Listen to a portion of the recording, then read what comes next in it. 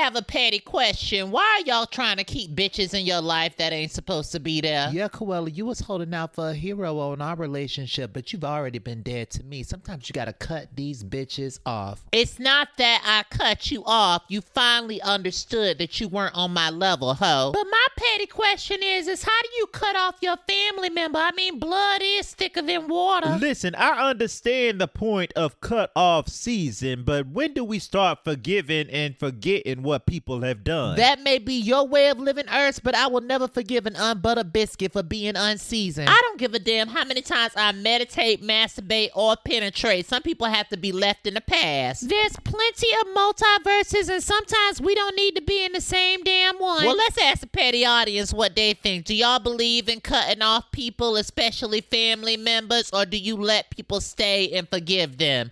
Comment below.